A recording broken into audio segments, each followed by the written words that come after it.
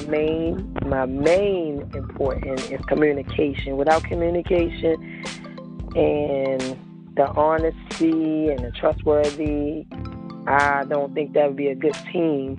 So with those in mind, I think that'll be a good team for a delegated nurse working with an assisted living home.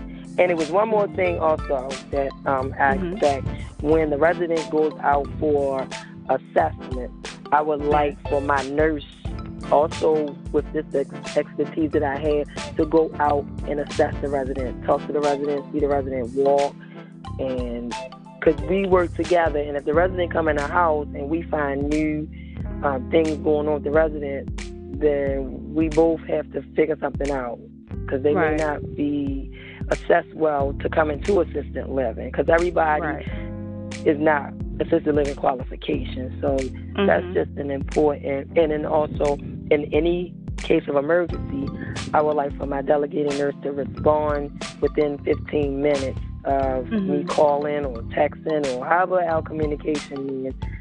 Give me 15 minutes. So if they don't call me back in 15 minutes, then I should have my alternate delegated nurse calling me. But somebody I would expect to call me in case of emergency.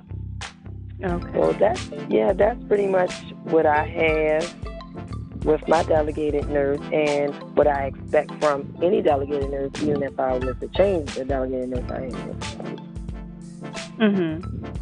Yeah. Well, Ms. Christine, you have been giving us a tremendous amount of information, a lot to think about, a lot to consider.